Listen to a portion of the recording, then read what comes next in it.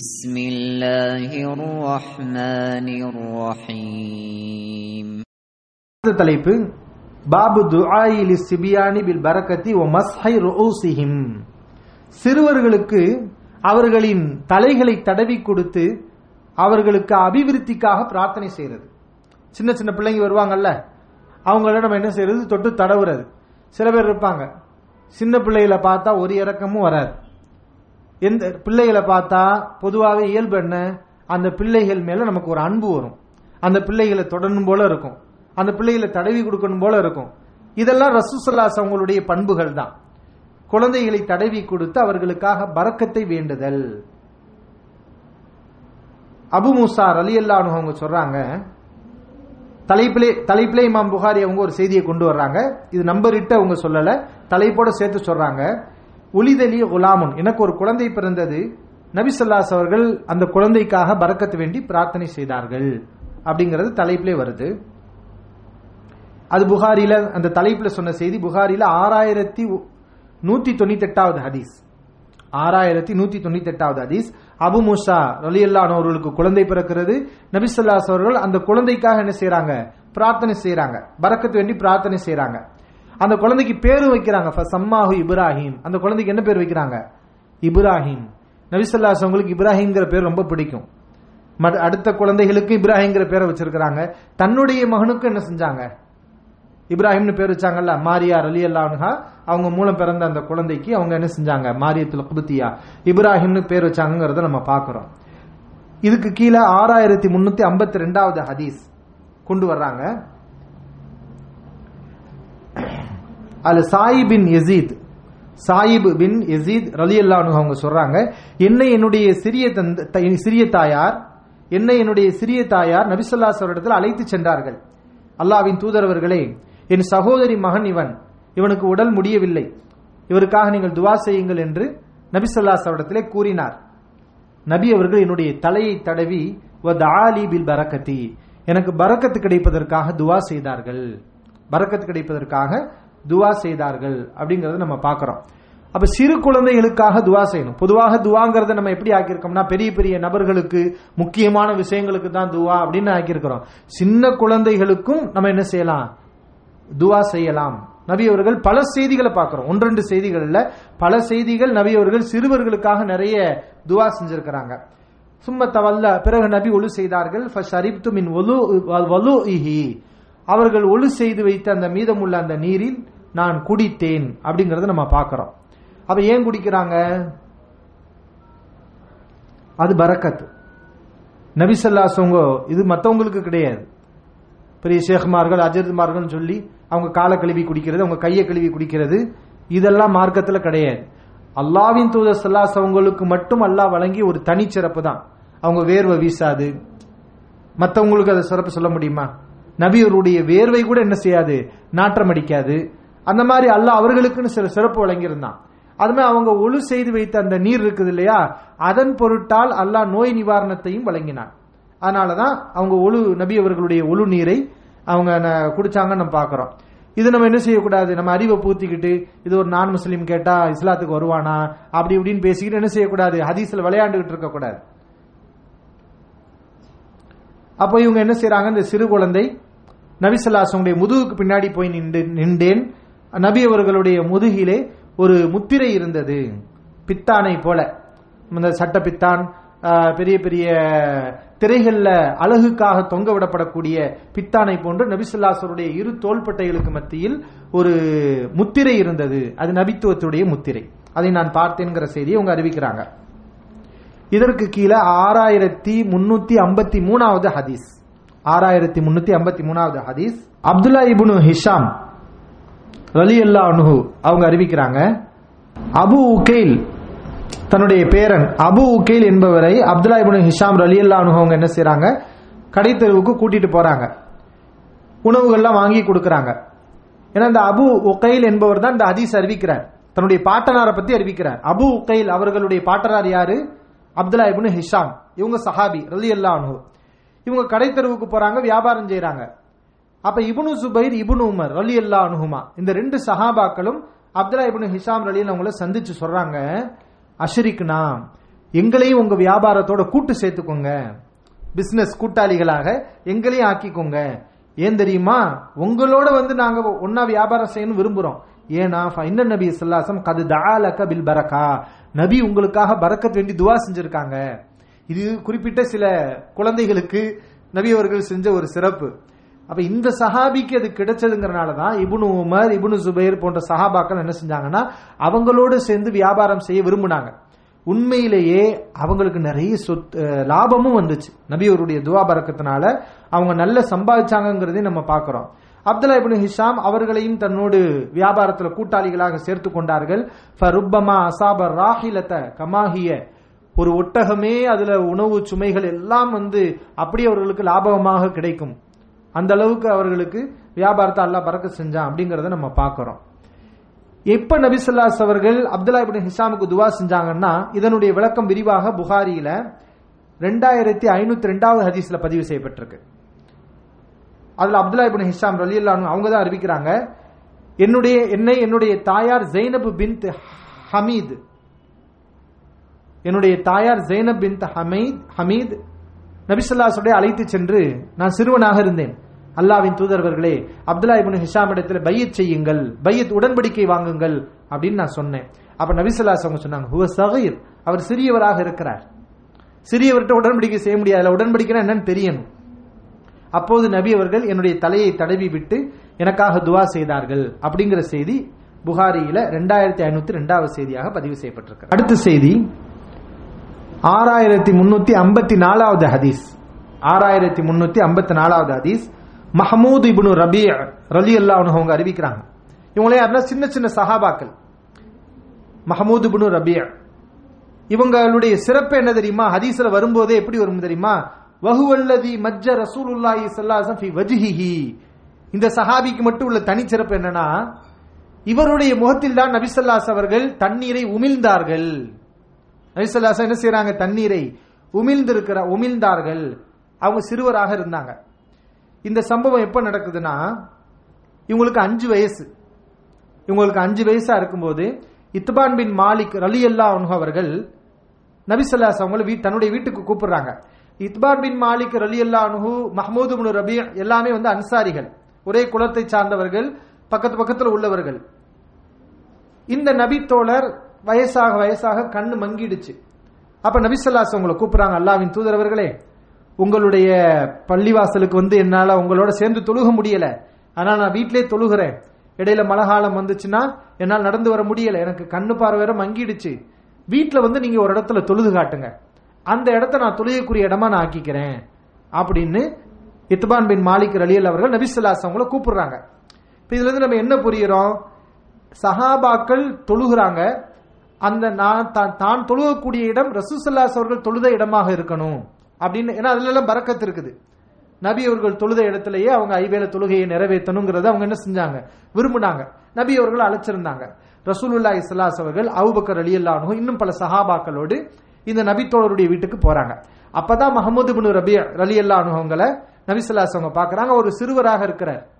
நபி அவர்கள் என்ன செய்யறாங்கன்னா, அவங்க வீட்டு கிணத்துல இருந்து தண்ணீரை எடுத்து இந்த சஹாபியுடைய இந்த சிறுவர் அவருடைய முகத்தில் என்ன செய்யறாங்க, நபி அவர்கள் உமிழ்கிறார்கள். இது விளையாடுறது. இது மாதிரி நம்ம பெரிய ஆள்கிட்ட விளையாட முடியுமா? ஒழு செஞ்சுட்டு இருக்கும்போது நம்ம தண்ணி எடுத்து அடுத்தவங்க மூஞ்சில துப்பி விட்டா என்ன ஆகும், சண்டை தான் நடக்கும். அது சிறு குழந்தைகள்கிட்ட நம்ம செஞ்சோம்னா அவங்க சிரிப்பாங்க, அது ஒரு விளையாட்டாக எடுத்துக்கொள்வாங்க. நபி ஸல்லல்லாஹு அலைஹி அவர்கள் சிறு குழந்தைகள்கிட்ட இவெல்லாம் என்ன செஞ்சாங்க, ரொம்ப நெருக்கமாக பழகுனாங்க அப்படிங்கறத நம்ம இந்த ஹதீஸ்ல நம்ம பார்க்கிறோம். அடுத்த செய்தி, இது ஒரு செய்தி. அதுக்கடுத்த செய்தி 6355வது ஹதீஸ். ஆயிஷா ரலியல்லாஹு அன்ஹா அவங்க அறிவிக்கிறாங்க, கான நபி ஸல்லல்லாஹு அலைஹி வஸல்லம் யூதா பிஸ்ஸபியான், நபி ஸல்லல்லாஹு அலைஹி வஸல்லம் கிட்ட சிறு குழந்தைகள் கொண்டு வரப்படுவார்கள். ஃபயதுஉ லஹும், அவர்களுக்காக நபி அவர்கள் பிரார்த்தனை செய்வார்கள். ஃபஉதிய பிஸபியின் ஃபபால அலா ஸௌபிஹி, ஒரு குழந்தை கொண்டு வரப்பட்டது, நபி ஸல்லல்லாஹு அலைஹி வஸல்லம் ஆடையிலே அது சிறுநீர் கழித்து விட்டது. பிறகு தண்ணீரை கொண்டு வர சொல்லி நபி அவர்கள் அந்த இடத்திலே லைட்டாக தண்ணீரை தெளித்து விட்டார்கள், கழுவவில்லை. ஏன்னா சின்ன குழந்தை தானே, நபி அவர்கள் லேசாக தண்ணீரை தெளித்து விட்டார்கள் அப்படிங்கறத இந்த ஹதீஸ்ல நம்ம பார்க்கிறோம். இதெல்லாம் என்ன பார்க்கிறோம், நபி ஸல்லல்லாஹு அலைஹி எவ்வளவு எளிமையா இருந்திருக்கிறாங்க. சில மனிதர்கள் குழந்தைகளை தூக்கவே மாட்டாங்க. எதுக்குன்னா, நான் தொழுகையாளியா இருக்கிறேன், தூக்குனா அது என்ன செய்யும், சிறுநீர் கழிச்சிரும். இதுவா ரசூல் ஸல்லல்லாஹு அலைஹி வஸல்லம் நடைமுறை? குழந்தைகளை தூக்கி, அதனால குழந்தையை தூக்கி கொஞ்சிற அந்த இன்பம் கூட உங்களுக்கு என்ன செய்யாது, கிடைக்காமையே போயிடும். நபி அவர்கள் பாருங்க எவ்வளவு குழந்தைகளை தொட்டு தூக்கி இருக்கிறாங்க, சிறுநீர் எல்லாம் அவங்களுடைய ஆடைகள்ல குழந்தைகள் கழித்திருக்கிறார்கள். அதெல்லாம் நபி அவர்கள் பொருட்படுத்தவே இல்லை. சாதாரண ஒரு பணிவுள்ள ஒரு சிறந்த தலைவராகத்தான் நபி ஸல்லல்லாஹு அலைஹி வஸல்லம் இருந்திருக்கிறாங்கிறத நம்ம பார்க்கிறோம். அது மாதிரி 6356 ஹதீஸ். இந்த தலைப்புக்குள்ள இமாம் புகாரி அவங்க நிறைய ஹதீஸ கொண்டு வராங்க. 1-2 ஹதீஸ் இல்ல, பல ஹதீஸ்கள். 6356வது ஹதீஸ் அப்துல்லா இப்னு ஸஅலபா ரலியல்லாஹு அன்ஹு அவங்க அறிவிக்கிறாங்க. இவங்க ஸஅலபா ரலியல்லாஹு அன்ஹு அவர்களுடைய மகனார் அப்துல்லா இப்னு ஸஅலபா. அவங்க சொல்றாங்க, அல்லாஹ்வின் தூதர் ஸல்லல்லாஹு அலைஹி வஸல்லம் என்னுடைய தலையை தடவி விட்டார்கள். நான் சிறுவனாக இருக்கும்போது நபி ஸல்லல்லாஹு அலைஹி வஸல்லம் என்னுடைய தலையை தடவி விட்டார்கள். குழந்தைகளுக்கு தலையை தடவி கொடுக்கிறது சுன்னா, அது நபி ஸல்லல்லாஹு அலைஹி வஸல்லம் வழிமுறை என்பதை நம்ம இதுல இருந்து என்ன செய்யறோம், பார்க்கிறோம். அவங்களுக்காக துவா செய்யறதும் நபி வழி. அடுத்த தலைப்பு பாபு ஸலாத்தி அலன் நபி ஸல்லல்லாஹு அலைஹி வஸல்லம். நபி ஸல்லல்லாஹு அலைஹி அவர்களுக்காக ஸலவாத் சொல்வது.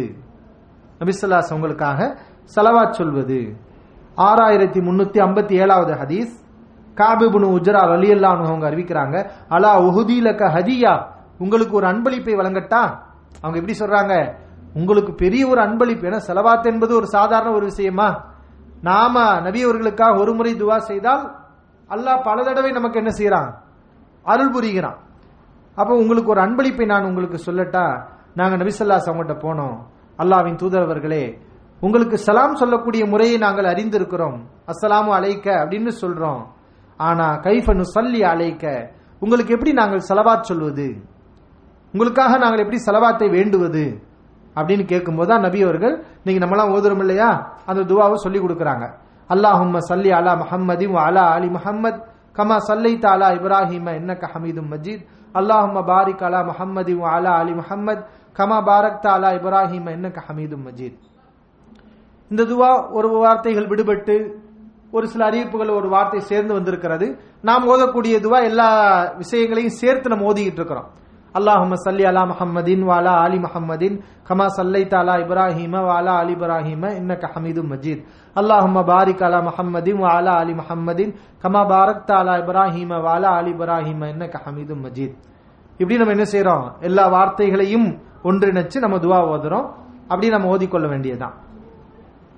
இதற்கு கீழே அடுத்த ஹதீஸ் 6358வது ஹதீஸ் அபு சயீத் ஹுத்ரி ரலியல்லாஹு அன்ஹு அவங்க அறிவிக்கிறாங்க, இதே ஹதீஸ் தான்.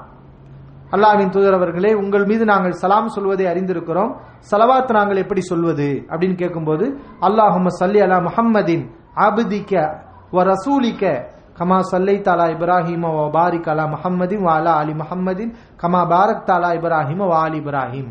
இந்த துவாவை நபி அவர்கள் சொன்னாங்கங்கறத நம்ம பார்க்கிறோம். இமாம் புகாரி அவங்க ஏன் 2 ஹதீஸ கொண்டு வந்திருக்காங்கன்னா, முதல்ல இருக்கக்கூடியது வேற ஒரு சஹாபி காப் இப்னு உஜ்ரா ரலியல்லாஹு அன்ஹு அவங்களுடைய அறிவிப்பு. இப்ப சொன்ன இந்த ஹதீஸ் 6358வது ஹதீஸ்ங்கிறது அபு சயீத் ஹுத்ரி ரலியல்லாஹு அன்ஹு அவங்களுடைய அறிவிப்பு. சஹீஹான வழிகள் நிறைய இருந்துச்சுன்னா இமாம் புகாரி அவங்க என்ன செஞ்சிருவாங்க, ஒரே தலைப்பு கீழே அந்த ஹதீஸ்கள் எல்லாத்தையும் கொண்டு வந்துருவாங்க.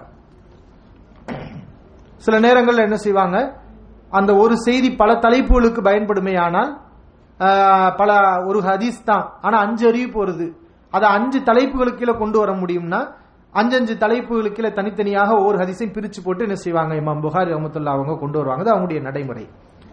அடுத்த தலைப்பு பாபு ஹல் யுஸல்லா அலா கைரி நபி ஸல்லல்லாஹு அலைஹி வஸல்லம். நபி ஸல்லல்லாஹு அலைஹி அவர்கள் அல்லாத மற்றவர்களுக்கு நாம் ஸலவாத் சொல்லலாமா அப்படின்னு. ஸலவாத்னா என்ன, பிரார்த்தனை. ஸலவாத்துக்கு என்ன அர்த்தம், பிரார்த்தனை, துஆன்னு அர்த்தம்.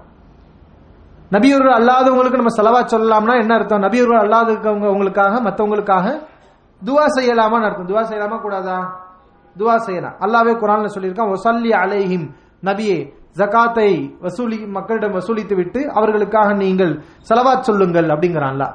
ஸலவாத்னா அங்க என்ன அர்த்தம், அவர்களுக்காக துஆ செய்யுங்கள், உங்களுடைய துஆ அவர்களுக்கு மன அமைதியை பெற்று தரும், அமைதியாக இருக்கும் அப்படிங்கிறான் அல்லாஹ். இது கீழே 6359வது ஹதீஸ். இது ஏற்கனவே கடந்த வகுப்பிலே நேற்றைய தினம் நீங்க படிச்சிருக்கிறீங்க. இப்னு அபி அவுஃபா ரலியல்லாஹு அன்ஹு அவங்க சொல்றாங்க, நபி ஸல்லல்லாஹு அலைஹி வஸல்லம் யாராவது ஜகாத்தை கொண்டு வந்தால் நபி ஸல்லல்லாஹு அலைஹி அவர்கள் சொல்லுவாங்க, யா அல்லாஹ் இவருக்கு நீ அருள் புரிவாயாகன்னு என்ன செய்வாங்க, துஆ செய்வாங்க. என்னுடைய தந்தை ஜகாத்தை கொண்டு வந்தபோது அபு அவுஃபாவுடைய குடும்பத்தாருக்காக யா அல்லாஹ் நீ அருள் புரிவாயாக, சல்லி அலா ஆலி அபி அவுஃபா அப்படின்னு நபி ஸல்லல்லாஹு அலைஹி வஸல்லம் துஆ செஞ்சாங்கங்கிற ஹதீஸை நம்ம பார்க்கிறோம். இதற்கு அடுத்த ஹதீஸ் 6360வது ஹதீஸ். இது அபு ஹுமைத் அஸ்ஸாயிதி ரலியல்லாஹு அன்ஹு அவங்க அறிவிக்கிறாங்க. நபி ஸல்லல்லாஹு அலைஹி வஸல்லம் அல்லாஹ்வின் தூதர்வர்களே, உங்களுக்கு நாங்கள் எப்படி ஸலவாத் சொல்வது என்று மக்கள் கேட்டார்கள். அப்போது நபி அவர்கள் சொன்னார்கள்.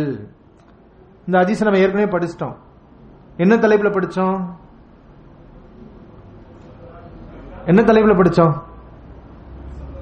நபி அவர்களே, உங்கள் மீது நாங்கள் சலாம் சொல்வதை நாங்க அறிஞ்சிருக்கோம், ஸலவாத் எப்படி சொல்வதுங்கிறது சொல்லிக் கொடுங்கன்னு சஹாபாக்கள் கேட்டாங்கிற இசை ஏற்கனவே படிச்சோம். என்ன தலைப்புல படிச்சோம்? நபி அவர்கள் மீது ஸலவாத் சொல்றதுங்கிற தலைப்புல படிச்சோம். அப்புறம் இந்த ஹதீஸை இமாம் புகாரி அவங்க இதுல கொண்டு வராங்கன்னா இது என்ன தலைப்பு? நபி அவர்கள் அல்லாதவர்கள் மீது ஸலவாத் சொல்றது.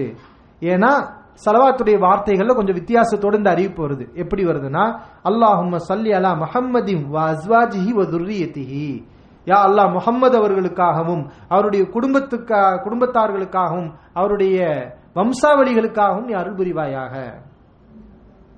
இங்க நம்ம என்ன எப்படி ஸலவாத் கேட்கிறோம்? நபிக்கு, நபியுடைய மனைவிமார்களுக்கு, நபி ஸல்லல்லாஹு அலைஹி வஸல்லம் வழிதோன்றல்கள் வம்சாவளிகளுக்காக நம்ம துவா செய்றோம். கமா ஸல்லைத அலா ஆலி இப்ராஹிம வ பாரிக் அலா முஹம்மதின் வ அஸ்வாஜிஹி வ துர்ரியத்திஹி கமா பாரக்த அலா ஆலி இப்ராஹிம இன்னக ஹமீதும் மஜீத் அப்படிங்கிற ஒரு துவா.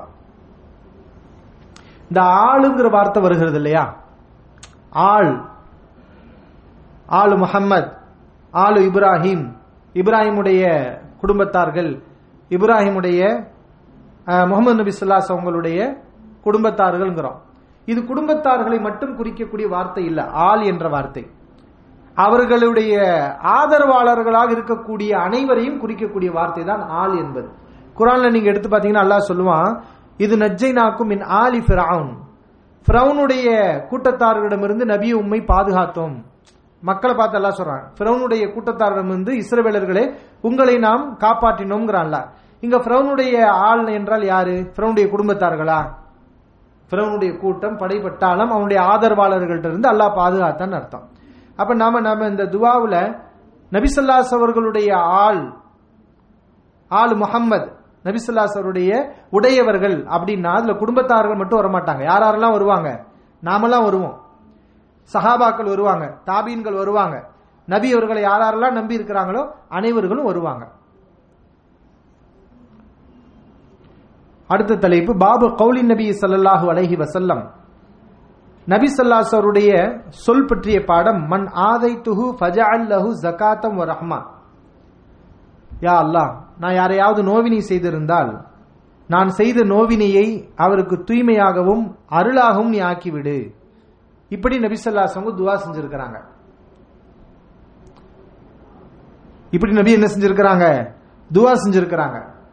யா அல்லாஹ் நான் யாரையாவது நோவினை செய்திருந்தால் நான் அவருக்கு கொடுத்த அந்த நோவினையை அவருக்கு அருளாகவும் ரஹ்மத்தாகவும் ஆக்கிவிடு. தலைப்பு, நான் யாருக்காவது நோவினை செய்திருந்தால் நான் கொடுத்த அந்த நோவினையை அவருக்கு பாவ மன்னிப்பாகவும் அருளாகவும் ஆக்கிவிடு என்று நபி அவர்கள் பிரார்த்தனை செய்தார்கள். இதுதான் தலைப்பு. ஏன்னா நபியுடைய துவா இல்லையா? நபி ஸல்லல்லாஹு அலைஹி வஸல்லம் சில நேரங்களில் மனிதங்கள் அடிப்படையில் நம்மளாம் பேசுறோம் இல்லையா, அந்த மாதிரி யாரையாவது ஏசி இருப்பாங்க, யாரையாவது திட்டி இருக்கிறாங்க, யாரையாவது சபிச்சுட்டாங்கன்னு வைங்களேன் கோபத்துல, அது நபியுடைய துவா. அப்ப நபியுடைய துவாவுக்கு அல்லாஹ் ஒரு முக்கியத்துவம் கொடுத்து அவங்களை என்ன செஞ்சிடக்கூடாது, அல்லாஹ் சபிச்சிடக்கூடாது, அவங்களை அல்லாஹ் தண்டிச்சிடக்கூடாதுங்கிறதுக்காக நபி அவர்கள் ஆல்ரெடி அல்லாஹ்ட்ட கேட்டிருக்கிறாங்க, யா அல்லாஹ் நான் மனிதர்கள் இப்ப யாராவது நான் திட்டி இருந்தேன்னா, நோவினை செஞ்சிருந்தா அதன் மூலம் அவங்களை மன்னிச்சிரு அப்படின்னு அல்லாஹ்ட்ட கேட்டிருக்கிறாங்க. 6361வது ஹதீஸ், 6361வது ஹதீஸ் அபூ ஹுரைரா ரலியல்லாஹு அன்ஹு அவங்க அறிவிக்கிறாங்க, நபி ஸல்லல்லாஹு அலைஹி வஸல்லம் அல்லாஹும்ம நிறைவா ஃபைமா மூமினின் சபப்துஹு, எந்த இறை நம்பிக்கையாளனையாவது நான் திட்டி இருந்தால் ஃபஜஅல் ذلك له قربة இலைக்க யௌமல் கியாமா, இதையே மறுமை நாள் வரை உன்னிடம் அவர் நெருங்குவதற்குரிய வணக்கமாக ஆக்கிவிடு. அல்லாஹ்ட்ட துஆ செஞ்சிருக்கிறாங்க. நான் யாரையாவது திட்டி இருந்தா, எந்த மூமினையாவது திட்டி இருந்தால், ஈமான் முக்கியம். ஒரு மூமினாக இருந்து நான் கோபப்பட்டு யாரையாவது திட்டிருந்தா இதுவே உன்னை இடத்தில் அவர் நெருங்குவதற்குரிய வாய்ப்பாக ஆக்கிவிடு, வணக்கமாக ஆக்கிவிடு கியாமத் நாள் வரைக்கும் என்று நபி அவர்கள் துவா செஞ்சிருக்கிறாங்க. இது எப்ப நடந்துச்சுன்னு சொன்னா சஹி முஸ்லிம்ல இது விரிவாக இடம்பெற்றிருக்கிறது. நபி அவர்கள் எப்போது இந்த கூற்றை சொன்னார்கள்? முஸ்லிம்ல 4705வது ஹதீஸ். ஆயிஷா ரலியல்லாஹு அன்ஹா அவங்க அறிவிக்கிறாங்க, 2 மனிதர்கள் நபி ஸல்லல்லாஹு அலைஹி வஸல்லம் வந்து பேசினார்கள். அப்போது நபி அவர்கள் கோபம் அடைந்தார்கள். நபி அவர்களை கோபப்படுத்துற மாதிரி பேசிட்டாங்க போல அந்த 2 பேரும். நபி அவர்கள் கோபப்பட்டு அந்த இருவரையும் சபித்தார்கள். சப்பஹுமா, அந்த 2 பேரையும் திட்டிவிட்டார்கள். அப்போது நான் சொன்னேன், யார் சொல்றா? ஆயிஷா ரலியல்லாஹு அன்ஹா சொல்றாங்க, அப்ப நான் சொன்னேன், உங்க வாயில அவங்க திட்டு வாங்கிட்டாங்கல்ல, இனிமே அவங்க எந்த நன்மையும் அடைய முடியாது அப்படின்னு நான் சொன்னேன். அப்போது நபி அவர்கள் சொன்னாங்க, ஆயிஷாவே ஏன் நீ இப்படி சொன்ன? உனக்கு தெரியுமா நான் திட்டின உண்மைதான், ஆனா நான் அல்லாட்ட ஒன்னு ஒப்பந்தம் பண்ணிருக்கேன், என்ன தெரியுமா? அமா அலிம்தி மா ஷாரதத்து அலைஹி ரப்பி, என் இறைவனிடத்துல நான் என்ன நிபந்தனை இட்டு இருக்கிறேன், என்ன ஒப்பந்தம் செய்திருக்கிறேன் தெரியுமா? எந்த முஸ்லிமை நானும் ஒரு மனிதன் தான், யா அல்லாஹ் இன்னமான பஷரும், நானும் ஒரு மனிதன் தான். எல்லா மனிதர்களும் எப்படி பேசுவாங்களோ அது மாதிரி நானும் சில நேரத்தில் பேசிடுவேன். எல்லா பேரும் எப்படி கோவப்படுறாங்களோ அது மாதிரி நானும் கோவப்பட்டுருவேன். சில நேரங்களில் கோவத்தில் ஒரு மனுஷன் எப்படி சபிச்சிடறானோ அது மாதிரி நானும் சபிச்சிருவேன். அப்படி ஏதாவது நான் செய்து விட்டால், நான் யார விஷயத்தில் அப்படி பேசினேன்னா அவரை நீ தண்டிச்சிடாத, அவருடைய பாவத்தை மன்னிச்சு நான் பேசிய அந்த வார்த்தையை ரஹமத்தாக நீ ஆக்கிவிடு அப்படின்னு நான் கேட்டிருக்கிறேன். அதனால அவங்களுக்கு அது எந்த வகையிலையும் பிரச்சனை ஏற்படாது என்று நபி ஸல்லல்லாஹு அலைஹி வஸல்லம் சொன்னார்கள்ங்கிற செய்தி சஹீஹ் முஸ்லிம்ல இடம்பெற்றிருக்கிறது.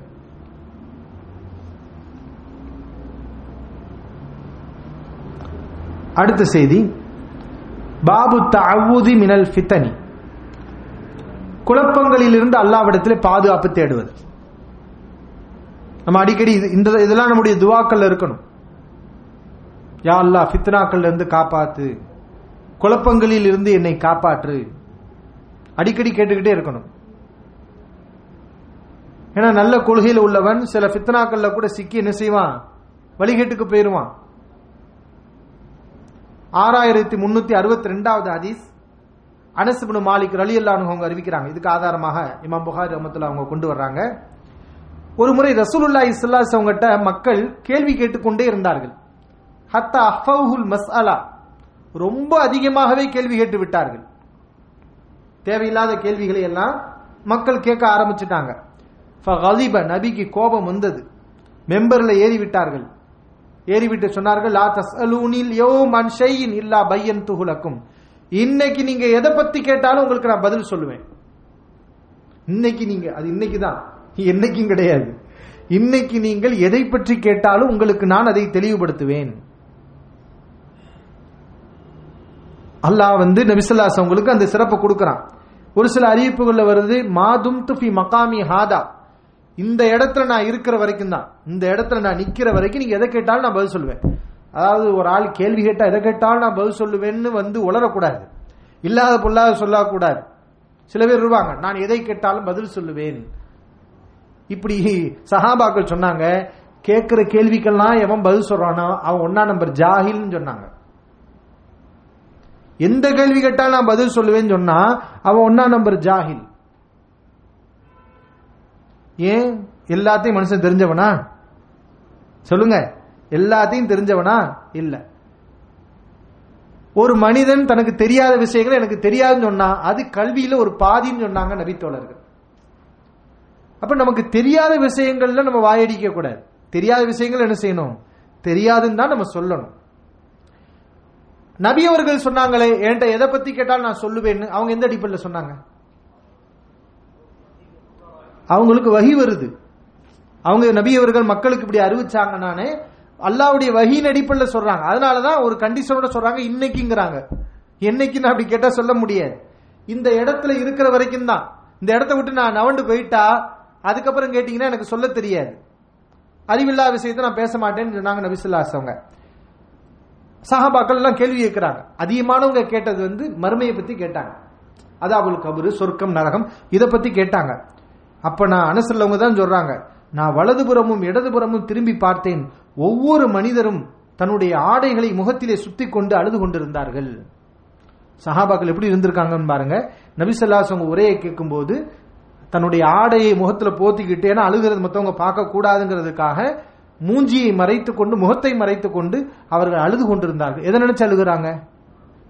நபி அவர்கள் சொன்ன அந்த தகவல்கள், சொர்க்கத்தை பத்தி நரகத்தை பத்தி சொன்ன விஷயங்களை கேட்டு அழுது கொண்டிருக்கிறாங்க. சில பேர் கொஞ்சம் ஏற்கமாறாவும் கேள்வி கேட்கிறாங்க. இன்னைக்கு எதை கேட்டால் நபி பதில் சொல்லுவேன் இருக்காங்க. ஆனா அல்லாஹ்ட்ட இருந்து வஹி வருதுல, இன்னைக்கு ரொம்ப காலமா நமக்கு இருந்த சந்தேகத்தை எல்லாம் கேட்டோம்னு சொல்லி சில விஷயங்கள் ஒரு ஆள் கேட்கிறாரு. அவர் கேட்கிறாரு, அல்லாஹ்வின் தூதர் அவர்களே, மன் நபி, என்னுடைய தந்தை யார்? அவர் என்ன கேட்கிறார்? என்னுடைய தந்தை யார் அப்படின்னு கேட்கிறார். நபி ஸல்லல்லாஹு அலைஹி வஸல்லம் சொன்னாங்க, உன்னுடைய தந்தை ஹுதாஃபா. உன்னுடைய தந்தை யார்? ஹுதாஃபா அப்படின்னு கேட்கிறாங்க. ஏன் இந்த சஹாபி இப்படி கேட்கிறாங்கன்னா, இவங்க மற்றவங்களோட சண்டை வரும் இல்லையா, பிரச்சனை வரும் இல்லையா, அப்ப இந்த சண்டைக்கு வந்து ஆட்கள் என்ன செய்வாங்கன்னா, உன் தகப்ப ஹுதாஃபாவே கிடையாது, உனக்கு தகப்ப இந்த ஆளு தான் சொல்றது. இப்படி இந்த ஆள்கிட்ட சண்டை போட்டதுனால இவருக்கு இப்ப என்னன்னா, நபி பேசுறது பூரா வஹியா தானே வருது, இப்ப அவ்வளவு பேருக்கு முன்னாடி இனிமே யாரு என்ன இப்படி பேசக்கூடாது அப்படிங்கிறதுக்காக என்னுடைய தந்தை யார் அப்படின்னு கேட்கும்போது நபி ஹுதாஃபான்னு சொல்லிட்டாங்க. உண்மையிலே அவருடைய தந்தை என்னது? ஹுதாஃபா தான். அப்படி இருந்தாலும் இதை கேட்கலாமா? ஒரு பேச்சுக்கு நபி வேற யாராவது பேரை சொல்லிட்டா என்ன ஆகும்? வேற யாராவது பேரை சொல்லிட்டா, வஹீல வந்துட்டா, அப்ப காலம்பூரா என்ன நிலமாகும்? அப்ப இந்த மாதிரி ஒரு தேவையில்லாத கேள்விகளும் சில பேர் என்ன செஞ்சாங்க, நபி ஸல்லல்லாஹு அலைஹி வஸல்லம் கேட்டாங்க. அது மாதிரி புகார்ல வருது, இன்னொரு ஒரு ஆள் கேள்வி கேட்டார், ஐன மதுஹலி, அல்லாஹ்வின் தூதரே நான் எங்க போவேன்? நீ நரகத்துக்கு தான் போவேன்னு நபி ஸல்லல்லாஹு அலைஹி வஸல்லம் சொன்னாங்க. இது தேவையா? அப்ப இந்த மாதிரி தேவையில்லாத கேள்விகள் நபி சொல்லிட்டாங்க. இன்னைக்கு எதை கேட்டா நான் பதில் சொல்ல, நபி கடுமையான கோபத்துல இருக்கிறாங்க. அப்ப நல்லதை பத்தி கேட்டவங்க நல்லதை வாங்கி கேட்டாங்க. அப்பதான் உமர் ரலியல்லாஹு இந்த காட்சியெல்லாம் பாக்குறாங்க. என்ன பல பேர் படிப்பினை பெறாங்க, சில பேர் தேவையற்ற கேள்விகளை கேட்கிறாங்க. நபியருடைய முகத்துல வேற கடுமையான கோபம் இருக்குது. அப்ப நபி உமர் ரலியல்லாஹு சொன்னாங்க அழகான ஒரு வார்த்தை, நபி ஸல்லல்லாஹு அலைஹி வஸல்லம் கோபத்தை தணிக்கக்கூடிய வார்த்தை, ரலீனா பில்லாஹி ரப்பா, அல்லாஹ்வை ரப்பாக நாங்கள் பொருந்திக் கொண்டோம், வபில் இஸ்லாமி தீனா, இஸ்லாமிய மார்க்கத்தை மார்க்கமாக நாங்கள் பொருந்திக் கொண்டோம், வபி முஹம்மதின் ரசூலா, முஹம்மது நபி ஸல்லல்லாஹு அலைஹி அவர்களை தூதராக நாங்கள் பொருந்திக் கொண்டோம். அல்லாஹ்வின் தூதரை உங்களை தூதராக நாங்கள் அங்கீகரித்து விட்டோம் அப்படின்னு சொன்னாங்க பாக்குறோம். அதோடு சேர்த்து நஊது பில்லாஹி மினல் ஃபித்தன், குழப்பங்களில் இருந்து அல்லாஹ்விடத்துல பாதுகாப்பு தேடுகிறேன், ஃபித்னாக்கள்ல இருந்து குழப்பங்கள்ல இருந்து அல்லாஹ்விடத்திலே நான் பாதுகாப்பு தேடுகிறேன் அப்படின்னு சொன்னாங்க. இதைத்தான் இமாம் புகாரி அவங்க இந்த ஹதீஸ் தலைப்புகளை கொண்டு வந்திருக்கிறாங்க. அப்ப உமர் ரலியல்லாஹு அவங்களுடைய அறிவை பாருங்க. தேவையற்ற கேள்விகள் கேட்க கூடாதுன்னு நினைக்கிறாங்க. அப்படி கேட்கும் போது கூட என்ன செய்யறாங்க, நபி ஸல்லல்லாஹு அலைஹி வஸல்லம் சாந்தப்படுத்துற மாதிரி அழகான ஒரு வார்த்தையை சொல்லி எவ்வளவு அறிவுபூர்வமாக ஒரு நல்ல ஒரு ஒழுக்கத்தோட அந்த நபித்தோட நடந்திருக்காங்கிறத பாக்குறோம். அடிக்கடி அவங்க எதை பிரார்த்தனை செஞ்சிருக்காங்க, நவுது பில்லாஹி மினல் ஃபித்தன், ஃபித்னாக்கள் இருந்து பாதுகாப்பு தேடுறோம் அப்படின்னு சொல்லியிருக்கிறாங்க. இன்னைக்கு இந்த உமர் ரலியல்லாஹு தான் பல பேர் என்ன செஞ்சிருக்கிறாங்க, ஒரு சாராரு இவர் தான் குழப்பத்தை ஏற்படுத்தினாரு, நபியுடைய மௌத்துல என்ன செஞ்சாராம், குழப்பம் ஏற்படுத்தினாராம். நபிக்கு மௌத்தே இல்லை அப்படின்னு சொல்லி உமர் அவங்க கொள்கை குழப்பத்தை ஏற்படுத்தினாங்க. அவங்க அப்படிலாம் ஏற்படுத்தல, கொள்கை பாதுகாவலரா இருந்தாங்க. ஒரு சமூகம், ஒரு கூட்டம் நபி அவர்களுடைய மரணத்துல இனிமே நபி மூத்தா போயிட்டாங்க அவ்வளவுதான் அப்படின்னு குழப்பம் செய்யும் போது நபி எந்திரிச்சு வருவாங்க, மயங்கி தான் கிடக்குறாங்க, அவங்க மௌத்தாகல, உங்களை எல்லாம் கொலை செஞ்சுட்டு தான் மௌத்தா போவாங்கன்னு சொல்லி முனாஃபிக்கின்களை அடக்கி வச்சிருந்தாங்க உமர் ரலியல்லாஹு. அப்ப குழப்பத்துடைய அடைக்கக்கூடிய தலைவாசலாக அவங்க இருந்தாங்க. நபி அவர்கள் அப்படி சிலாகித்து சொன்னாங்க அப்படிங்கறத நம்ம பார்க்கிறோம். ஆக இந்த துவாவை நம்மள என்ன செஞ்சிடணும், பிரார்த்தனை செய்து கொள்ள வேண்டும். அடுத்த செய்தி, பாபு தஅவுதி மின் கலபத்தி ரிஜால், மனிதர்களின் ஆதிக்கத்திலிருந்து அல்லாஹ்விடத்திலே பாதுகாப்பு தேடுறது, மனித ஆதிக்கத்திலிருந்து அல்லாஹ்விடத்துல பாதுகாப்பு தேடுறது. இது கீழே 6363வது ஹதீஸ். அனஸ் இப்னு மாலிக் ரலியல்லாஹு அன்ஹு அறிவிக்கிறாங்க, நபி ஸல்லல்லாஹு அலைஹி அவர்களுக்கு பணிவிடை செய்வதற்காக என்னுடைய தந்தை அபூ தொல்ஹா என்னை அனுப்பி வைத்தார். நபி அவர்களுக்கு நான் பணிவிடை செய்து கொண்டிருந்தேன். அவர்கள் எங்கெங்கெல்லாம் தங்குறாங்களோ அடிக்கடி அவர்கள் ஒரு துவாவை செய்வார்கள். நபி ஸல்லல்லாஹு அலைஹி அவர்கள் எங்கெங்கெல்லாம் தங்குறாங்களோ, பயணம் பண்ணிட்டு இருக்கிறாங்க, ஒரு இடத்துல ரெஸ்ட் எடுக்கிறாங்க, பல இடங்கள்ல நபி அவர்கள் தங்கும் போதெல்லாம் அடிக்கடி அவர்களிடத்திலிருந்து ஒரு துவாவை கேட்டேன். என்ன துவா? அல்லாஹும்ம இன்னி அஊது பிக்க மினல் ஹம்மி வல் ஹஸனி வல் அஜ்ஸி வல் கஸலி வல் புக்லி வல் ஜுப்னி வல் லலஇ தைனி வ கலபத்தி ரிஜால். உண்மையிலே அற்புதமானது ஒரு துவா. இறைவா, இன்னி அஊது பிக்க, உன்னிடத்துல பாதுகாப்பு தேடுகிறேன், மினல் ஹம்மி, கவலையிலிருந்து, ஹம்மு என்று சொன்னால் இப்ப நமக்கு என்ன கவலை இருக்கிறதோ அந்த கவலையிலிருந்து பாதுகாப்பு தேடு. ஒல் ஹசன்னா நடந்து முடிந்த விஷயங்கள்ல கவலை, எப்பயோ நடந்திருக்கும், ஆனா இப்ப வரைக்கும் நம்ம மனசுல என்ன இருக்கும், அந்த பாதிப்பு இன்னும் அந்த கவலை இருந்து கொண்டே இருக்கும். அதுவும் இருக்கக்கூடாதுல. ஏன்னா நடந்து முடிந்த விஷயங்களை நினைச்சுக்கிட்டே இருந்தோம்னா அது நமக்கு பாதிப்பு தான். ஹம் ஹசன் இந்த ரெண்டுக்கும் ஒரு வித்தியாசம் இருக்கு. ஹம் என்பது இப்போது இருக்கக்கூடிய கவலை, ஹசன் என்பது முன்னால் நடந்து முடிந்த விஷயத்தில் ஏற்பட்ட கவலை. இந்த ரெண்டையும் அல்லாஹ்ட்ட பாதுகாப்பு தேடுறாங்க. வல் அஜ்ஸி வல் கஸலி, வல் அஜ்ஸ் இயலாமை, வல் கஸல் சோம்பல், இயலாமை சோம்பல். இந்த ரெண்டுக்கு என்ன வித்தியாசம்? ரெண்டுமே உடலோடு சம்பந்தப்பட்டது. இயலாமை என்பது முடியாதது, அதாவது உடல்ல பலவீனத்தை, உடல் பலவீனத்தால் இயலாம இருக்கிறது தான் என்னது இயலாமை என்பது. கசல் என்பது உடம்பு நல்லா இருக்கும் இருந்தும் செய்ய மாட்டான், சோம்பேறித்தனம். கசல்ங்கிறது என்னது? சோம்பேறித்தனம். நல்லா இருக்கும், உழைக்க முடியும், ஆனா உழைக்க மாட்டான், வேலை செய்ய முடியும் செய்ய மாட்டான், இதுதான் சோம்பேறித்தனம். நபி அவர்கள் இந்த ரெண்டுலையும் பாதுகாப்பு தேடி இருக்கிறாங்க. வல் புகுல் கஞ்சத்தனம், வல் ஜுபுன் கோழைத்தனம், வல் அலை தைன் கடன் மிகைக்கிறது. நிறைய பேர் கடன் மிகச்சு தற்கொலை பண்ணியிருக்கான் பாக்குறோமா? ஈமான் இல்லாதவங்க பாக்குறோம்ல, கடன் தொல்லை தாங்க முடியாம தற்கொலை. ஏன்? நிம்மதி போச்சு. அது ஒரு பெரிய டேஞ்சரான ஒரு விஷயம் தான். என்னது? கடன் ரொம்ப ஓவர் ஆகிறது. கடன் மிகைப்பதை விட்டு பாதுகாப்பு தேடுகிறேன். வகலபத்தி ரிஜால் பிற மனிதர்கள் ஆதிக்கம் செலுத்துவது, என் மீது ஆதிக்கம் செலுத்துறது, போர் வர்றது, நம்ம மற்றவங்கள்ட்ட அடிமையா போய் சிக்கிறது, இந்த மாதிரி பிறர் ஆதிக்கம் செலுத்துவதை விட்டு பாதுகாப்பு தேடுகிறேன் அப்படின்னு அழகான விஷயங்கள் நபி ஸல்லல்லாஹு அலைஹி வஸல்லம் அல்லாஹ்ட்ட பாதுகாப்பு தேடி இருக்கிறாங்க. இமாம் கர்மானி ரஹ்மத்துல்லாஹி அலைஹி அவங்க சொல்றாங்க, அதாவது இழிவினுடைய பண்புகள் இருக்குல்ல, அது மொத்தம் 3 வகை இழிவின் பண்புகள். ஒன்னு நப்சானியத், உள்ளம் சார்ந்தது. இரண்டாவது பதனியா, உடல் சார்ந்தது. மூணாவது ஹாரிஜியா, இந்த உள்ளம் உடல் அல்லாம வெளியில அப்பாற்பட்டது. இந்த 3 வகை இருக்கிறது. இதுல இந்த ஹம்மு ஹசன் இருக்குல்ல, ஹம்மு ஹசனு, அது மாதிரி ஜுபுன் கோழைத்தனம், கவலை, இந்த கோழைத்தனம், இதெல்லாம் நப்சானியத், உள்ளம் சார்ந்த பிரச்சனைகள். உடல் சார்ந்த பிரச்சனை இயலாமை, அஜிஸ் இயலாமையும் சோம்பலும் உடல் சார்ந்த பிரச்சனை. ஹாரிஜியா இந்த ரெண்டுக்கும் அப்பாற்பட்டது, கடன் மிகைக்கிறதும் பிற மனிதர்கள் ஆதிக்கம் செலுத்துறதும். ஆக இந்த 3 வகையான கெட்ட விஷயங்களையும் ரசூல் ஸல்லல்லாஹு அலைஹி அவர்கள் இந்த துஆவிலே சொல்லியிருக்கிறார். இது ஒரு ஜவாமிஉல் கலீம் அப்படிங்கறத சொல்றத நம்ம பார்க்கிறோம். அடுத்த தலைப்பு பாபு தஅவ்வுதி மின் அதாபில் கபர், கபர் வேதனையிலிருந்து அல்லாஹ்விடத்துல பாதுகாப்பு தேடுறது. 6364வது ஹதீஸ். உம்மு ஹாலித் ரலியல்லாஹு அன்ஹா அவங்க அறிவிக்கிறாங்க, நபி ஸல்லல்லாஹு அலைஹி அவர்கள் கபர் வேதனையிலிருந்து பாதுகாப்பு தேடுவதை நான் செவியுற்றேன். அப்ப நம்மளும் இந்த மாதிரி துஆ செய்து கொள்ள வேண்டும். 6365வது ஹதீஸ். சஅத் ரலியல்லாஹு அன்ஹு அவர்கள் அவங்க அறிவிக்கிறாங்க, நபி ஸல்லல்லாஹு அலைஹி அவர்கள் துஆ செய்வார்கள், அல்லாஹும்ம இன்னி அஊது பிக்க மினல் புகுல் கஞ்சத்தனத்திலிருந்து பாதுகாப்பு தேடுகிறேன், வ அஊது பிக்க மினல் ஜுபுன் கோழைத்தனத்திலிருந்து பாதுகாப்பு தேடுகிறேன், வ அஊது பிக்க அன் உரத்த இலா அர்தலில் உம்ர் தள்ளாத பருவம், முதிய வயது இருக்குதுல்ல, அந்த பருவத்துக்கு நான் திருப்பப்படுவதை விட்டு பாதுகாப்பு தேடுகிறேன். ஏன்னா அது ரொம்ப கஷ்டம் தானே. முடிஞ்சளவு உடம்புல தெம்பு இருக்கிறதோட மூத்தா போயிடணும். தள்ளாத பருவத்தை அடைஞ்சு நம்ம படுக்கையா கிடந்து நம்முடைய மனத்தை எல்லாம் அடுத்தவங்க அள்ளக்கூடிய நிலைமை, நமக்கு அடுத்தவங்க சாப்பாடு கொடுக்கக்கூடிய நிலைமை, இப்படி பிறருக்கும் கஷ்டமாக இருந்து அந்த ஒரு நிலைக்கு போகாமல் யா அல்லாஹ் நான் பாதுகாப்பு தேடுகிறேன்னு அல்லாஹ்ட்ட துஆ செஞ்சிருக்காங்க. வஅஊது பிக்க மின் ஃபித்னத்தி துன்யா, இந்த உலகத்தின் குழப்பங்களை விட்டு பாதுகாப்பு தேடுகிறேன். வஅஊது பிக்க மின் அதாபில் கபர், கபர் வேதனையிலிருந்து பாதுகாப்பு தேடுகிறேன். அப்ப கபர் வேதனையிலிருந்து நபி அவர்கள் துஆ செஞ்சிருக்காங்க. 6366வது ஹதீஸ். ஆயிஷா ரலியல்லாஹு அன்ஹா அவங்க அறிவிக்கிறாங்க, என்னிடத்திலே 2 யூத கிழவிகள் வந்தார்கள், கபரில் உள்ளவர்கள் இந்த கபரிலே வேதனை செய்யப்படுகிறார்கள் என்று ஒரு தகவலை சொன்னார்கள். அப்போது நான் அதெல்லாம் கிடையாது, பொய்ன்னு சொன்னேன். ஏன்னா அந்த நம்பிக்கை அப்ப சஹாபாக்கள்கிட்ட இல்ல, அதெல்லாம் இல்லைன்னு சொல்லி நான் மறுத்துட்டேன்.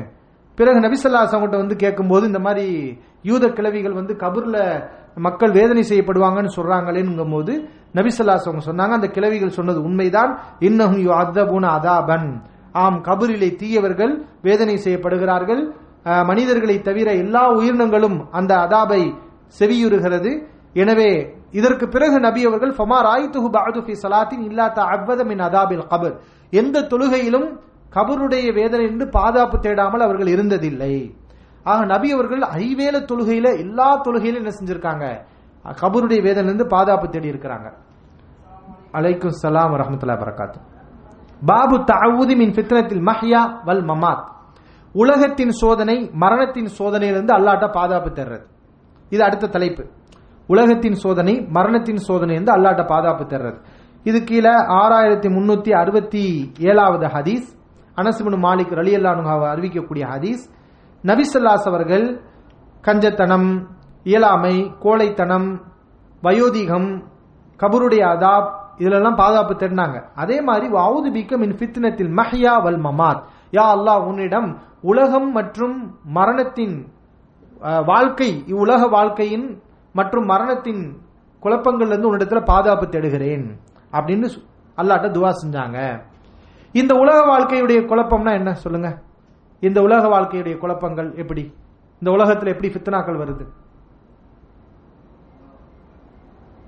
உலக வாழ்க்கையின் மஹியான இந்த உலக வாழ்க்கை, வாழ்க்கையின் ஃபித்னா, வாழும்போது ஏற்படக்கூடிய ஃபித்னா. நாம் வாழும்போது என்னென்ன ஃபித்னாக்கள் ஏற்படுது? பெண்கள் ஃபித்னாவா இல்லையா? செல்வம் ஃபித்னாவா இல்லையா? மனைவிமார்கள் ஃபித்னாவா இல்லையா? குழந்தைகள் ஃபித்னாவா இல்லையா? அப்ப இதெல்லாம் என்னது? இந்த உலக வாழ்க்கையுடைய ஃபித்னா. இதுல இருந்து நம்ம பாதுகாப்பு தேடுறோம். செல்வம் கூட ஃபித்னா, செல்வமும் ஃபித்னா. அதிகமா செல்வம் தான் ஒரு மனுஷன் வழிகட்டுக்கு போயிருவான். மரணத்தின் ஃபித்னா, அதாவது மௌத்தாகும் போது நமக்கு ஏற்படக்கூடிய, மௌத்தான பிறகு ஏற்படக்கூடிய ஃபித்னா சோதனைகள். என்ன சோதனைகள்? மௌத்தான பிறகு நமக்கு என்னென்ன சோதனைகள் வருகிறது? கபூர்ல மாணவர்கள் என்ன செய்வாங்க? கேள்வி கேட்பாங்க. அந்த கேள்விக்கு சரியான பதில சொன்னா வெற்றி, இல்லன்னா அடி உத கிடைக்கும். அப்ப அது ஒரு வகையான சோதனை தானே. இப்படி 2 ஃபித்னாக்கள் இருந்து நபி அவர்கள் துவா செஞ்சிருக்கிறாங்க. அடுத்த தலைப்பு பாபு தஅவுதி மினல் மஅஸமி வல் மகரமி, தீங்கிலிருந்து பாதுகாப்பு தர்றது, தீமை பாவத்திலிருந்து பாதுகாப்பு தர்றது, கடனிலிருந்தும் பாதுகாப்பு தர்றது. மகரம் என்றால் கடன், கடன் வாங்காம இருக்கணும். கடன் வாங்குறத விட வாங்காம இருக்கிறது என்னது நல்லது. நபி அவர்கள் ஏன்னா அதுல இருந்து பாதுகாப்பு தேடி இருக்கிறாங்க. அதே மாதிரி மஅஸம் பாவமான விஷயங்கள், அதுல இருந்து பாதுகாப்பு தேடணும். மகசியத்தில் விழுந்துடக்கூடாதுல்ல. இது 6368வது ஹதீஸ். நபி ஸல்லல்லாஹு அலைஹி வஸல்லம் சொல்றாங்க, நபி அவர்கள் அல்லாஹும்ம நிறைவா இன்னி அஊது பிக்க மினல் கஸலி, சோம்பேறித்தனம், வயோதிகம், அது மாதிரி மஅஸம் பாவத்தில் இருந்து பாதுகாப்பு தேடுகிறேன், வல் மகரம் கடனில் இருந்து பாதுகாப்பு தேடுகிறேன் அப்படின்னு வரக்கூடிய ஒரு துவா. இந்த துவாவில் நபி ஸல்லல்லாஹு அலைஹி அவர்கள் மின் ஃபித்னத்தின் நார், நரகத்துடைய ஃபித்னா குழப்பம், அதிலிருந்து பாதுகாப்பு தேடுகிறேன், வதாபின் நார் நரக வேதனையிலிருந்து பாதுகாப்பு தேடுகிறேன், மின் ஷர்ரி ஃபித்னத்தில் கனி, மின் ஷர்ரி ஃபித்னத்தில் கினா, செல்வம், செல்வத்தின் மோசமான செல்வத்துடைய ஃபித்னாவிலிருந்து நான் பாதுகாப்பு தேடுகிறேன். அது மாதிரி ஏழ்மை என்ற ஃபித்னா. அப்ப ஏழ்மை கூட நமக்கு ஃபித்னா வரும். வறுமை, ஒரு மனித வறுமையில சிக்கிட்டா என்ன செய்வான்? ஹலால் ஹராம் பார்க்காம எல்லா விஷயங்களையும் திருட ஆரம்பிச்சிருவான். ஹராமான விஷயங்கள்ல பொருளாதாரத்தை தேட ஆரம்பிச்சிருவான். ஏன்னா வறுமை அவனை அந்த நிலைக்கு கொண்டு போயிருங்கனால அது கூட, வறுமை கூட என்னது? ஒரு ஃபித்னா. செல்வம், நிறைய காசு பணம் இருந்தா நிறைய பேர் என்ன செய்வான்? வறுமையா இருக்கும்போது ஒழுங்கா இருப்பான். ஆனா அதிகமாக காசு பணம் குவியும் போது என்ன செய்வான்? வழிகட்டுக்கு போயிருவான். மன இச்சைக்கு அடிமையாகி அவன் மானக்கேடான காரியங்களை விழ ஆரம்பிச்சிருவான். ஏன்னா இந்த சொகுசு, இந்த பணம் இதை அவனை கொண்டு போயிரும். அதனால நபி அவர்கள் கினா, செல்வம் கூட ஃபித்னா, அதுல எல்லாம் பாதுகாப்பு தேட அல்லாஹ்விடத்துல சொல்லி இருக்கிறாங்க. இதே இதுல மசீஹு தஜ்ஜால், தஜ்ஜால் இருந்து பாதுகாப்பு தேடுறது வருது. அது மாதிரி அல்லாஹு மகசில் அன்னி ஹத்தாயாய, இறைவா என்னுடைய பாவங்களை என்னை விட்டு நீ கழுவுவாயாக, பி மாஇ சல்ஜி வல் பர்த், ஆலங்கட்டி, மழை பொழிகிறது இல்லையா, மலையில் வானத்திலிருந்து கொட்டக்கூடிய அந்த ஐஸ் கட்டி, ஆலங்கட்டி, அதே மாதிரி பனிக்கட்டி, உலகத்தில் பனிக்கட்டி உருவாகுது இல்லையா, அது இதெல்லாம் சுத்தமானது, அழுக்கு இல்லாம தூசி இல்லாம வானத்திலிருந்து இறங்கக்கூடிய விஷயங்கள், மனிதனுடைய கரங்களும் படாமல் இருக்கக்கூடிய ஒரு தூய்மையான நீர். அப்படிப்பட்ட தூய்மையான நீரை கொண்டு என்னுடைய பாவங்களை கழுவுவாயாக. இப்ப நபி அவர்கள் ஒரு ஒப்பிடுறாங்க, என்ன ஒப்பிடுறாங்க? பாவங்கள் என்பது அசுத்தம். அல்லாஹ் ரப்புல் ஆலமீன் இந்த பாவங்களை மன்னிக்கிறான்னா அந்த மனுஷன் என்ன செய்யறான்? சுத்தமாக அவன் மாறுகிறான். அது எப்படிப்பட்ட சுத்தம்? தண்ணீர் என்றால் குளிர்ச்சியான தண்ணீர். பாவங்கள் என்பது கிட்டத்தட்ட ஒரு நரகம் மாதிரி, நம்மளை பிடித்திருக்கக்கூடிய ஒரு சூடு, ஒரு நெருப்பு. அல்லாஹ் அதை மன்னிக்கிறான்னு சொன்னா அதை நபி அவர்கள் எப்படி ஒப்பிடுறாங்க? குளிர்ச்சியான பொருள், ஆலங்கட்டி இதெல்லாம் கொண்டு என்ன செய்யறான்? அல்லாஹ் உங்களை சுத்தப்படுத்துறான். உங்கள்ட்ட ஏற்படக்கூடிய இந்த சூடு அல்லாஹ், அந்த நரகத்துடைய வெப்பத்தை அல்லாஹ் தணிக்கிறான் என்ற வகையில நபி அவர்களுடைய ஒப்பீடு இருக்கிறது. கல்வி மினல் ஹத்தாயா, என்னுடைய கல்பையும் உள்ளத்தையும் பாவத்திலிருந்து தூய்மைப்படுத்துவாயாக. எப்படி தூய்மைப்படுத்துவாயாக? கமா நக்கைத்த சௌபல் அபியத மின தனஸ், வெள்ளை ஆடை எப்படி அழுக்கிலிருந்து தூய்மை செய்யப்படும்? வெள்ளை ஆடை எப்படி சுத்தம் பண்ணுவாங்க? ஒரு சின்ன அழுக்குப்பட்டா கூட தெரிஞ்சிடும். வெள்ளை ஆடையை காட்டி கொடுத்துரும், சின்ன அழுக்குப்பட்டா கூட தெரிஞ்சிடும். கருப்பு ட்ரெஸ் என்ன செய்யாது, மற்ற கலர்கள்லாம் அழுக்குப்பட்டா கூட தெரியாது. ஆனா வெள்ளை ஆடை சின்ன அழுக்கு இருந்தாலும் காட்டி கொடுத்துரும். அதனாலதான் நபி அவர்கள் சொல்றாங்க, வெள்ளை ஆடை எப்படி சுத்தப்படுத்தப்படும்? ஒரு சின்ன ஒரு அழுக்கு கூட இருக்கா, அது மாதிரி சின்ன பாவம் கூட என்னிடத்தில் இருக்கக்கூடாது.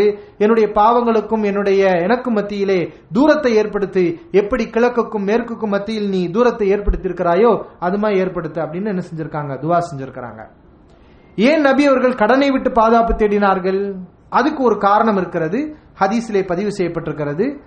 அல்லாஹ்வின் தூதர் அவர்களை, ஏன் நீங்கள் அதிகமாக கடனை விட்டு பாதுகாப்பு தேடுகிறீர்கள் என்று கேட்கும் போது அவங்க சொல்றாங்க, ஆமா, கடன் வாங்கிட்டா ஒரு மனுஷன் என்ன செய்வான்? பொய் சொல்ல ஆரம்பிப்பான். கடன் வாங்கிட்டா என்ன செய்வான்? உரிய நேரத்தில் அவனால கொடுக்க முடியாது. பொருளுக்குரியவங்க வந்து கேட்பாங்க, அப்ப அவன் என்ன செய்வான்? பொய் சொல்ல ஆரம்பிப்பான், வாக்குறுதி கொடுப்பான், மீறுவான். இப்படி எல்லா பாவங்களையும் இவன் செய்ய வேண்டிய ஒரு நிலைக்கு ஆளாயிருவான் அப்படிங்கறத நபி ஸல்லல்லாஹு அலைஹி வஸல்லம் சொல்லி காட்டுறாங்க. அடுத்த தலைப்பு இன்னும் சில ஹதீஸ்கள் மட்டும்தான், 2-3 செய்தி தான் இருக்குது. பாபுல் இஸ்திஆததி மினல் ஜுப்னி வல் கஸலி, கோழை மற்றும் சோம்பல் இருந்து அல்லாஹ்விடத்திலே பாதுகாப்பு தேடுறது. சோம்பேறித்தனம் கூட சுறுசுறுப்போடு, ஆரோக்கியமாக, உற்சாகத்தோடு சாதிக்கக்கூடிய மனப்பான்மையில நம்ம இருக்கணும். 6369வது ஹதீஸ், அனஸ் இப்னு மாலிக் ரலியல்லாஹு அன்ஹு அறிவிக்கக்கூடிய ஹதீஸ். ஏற்கனவே நம்ம படிச்ச ஹதீஸ் தான், ஏற்கனவே வந்துச்சு இல்லையா? சோம்பலில் இருந்து, சோம்பேறித்தனத்திலிருந்து அல்லாஹ் உன்னத்துல பாதுகாப்பு தேடுகிறேன் அப்படிங்கிற வரக்கூடிய ஒரு துவா. அடுத்த செய்தி, பாபு தஅவூதி மினல் புஹ்லி அல் புஹ்லு வல் பஹலு வாஹிது மிஸ்லு ஹுஸ்னி வல் ஹஸனி, கஞ்சத்தனத்திலிருந்து அல்லாஹ்விடத்திலே பாதுகாப்பு தேட. ஒவ்வொரு விஷயத்தையும் தனித்தனி தலைப்பிட்டு இமாம் புகாரி அவங்க என்ன செஞ்சிருக்காங்க? கொண்டு வந்திருக்கிறாங்க. எல்லாமே வெவ்வேறு அறிவிப்புகள். இது கீழே சஅத் இப்னு அபி வக்காஸ் ரலியல்லாஹு அன்ஹு அறிவிக்கக்கூடிய செய்தி, யா அல்லாஹ் உன்னிடத்திலே கஞ்சத்தனத்திலிருந்து நான் பாதுகாப்பு தேடுகிறேன் என்று அவங்க நபி அவர்கள் சொன்னார்கள், துவா செய்தார்கள் என்று வரக்கூடிய செய்தி. அடுத்த தலைப்பு, பாபு தஅவூதி மின் அர்தலில் உம்ரி, யா அல்லாஹ் வயதான முதிய பருவம், அந்த பருவத்தை அடைவதை விட்டு உன்னிடத்திலே பாதுகாப்பு தேடுகிறேன் அப்படிங்கிறாங்க. அதுக்கு அந்த முதிய பருவம் என்பதற்கு என்ன வார்த்தை வந்திருக்குதுன்னா அறுதல் என்றால் ரொம்ப மட்டம், ரொம்ப ஒரு இழிவான நிலை. வயசாகி அறிவெல்லாம் மங்கிடுச்சுன்னு சொன்னா அப்ப அந்த மாதிரி ஒரு மோசமான ஒரு நிலைக்கு மனிதன் ஆளாகி விடுகிறான். அந்த நிலைக்கு போகாம நம்ம அல்லாஹ்ட்ட துவா செய்யணும்.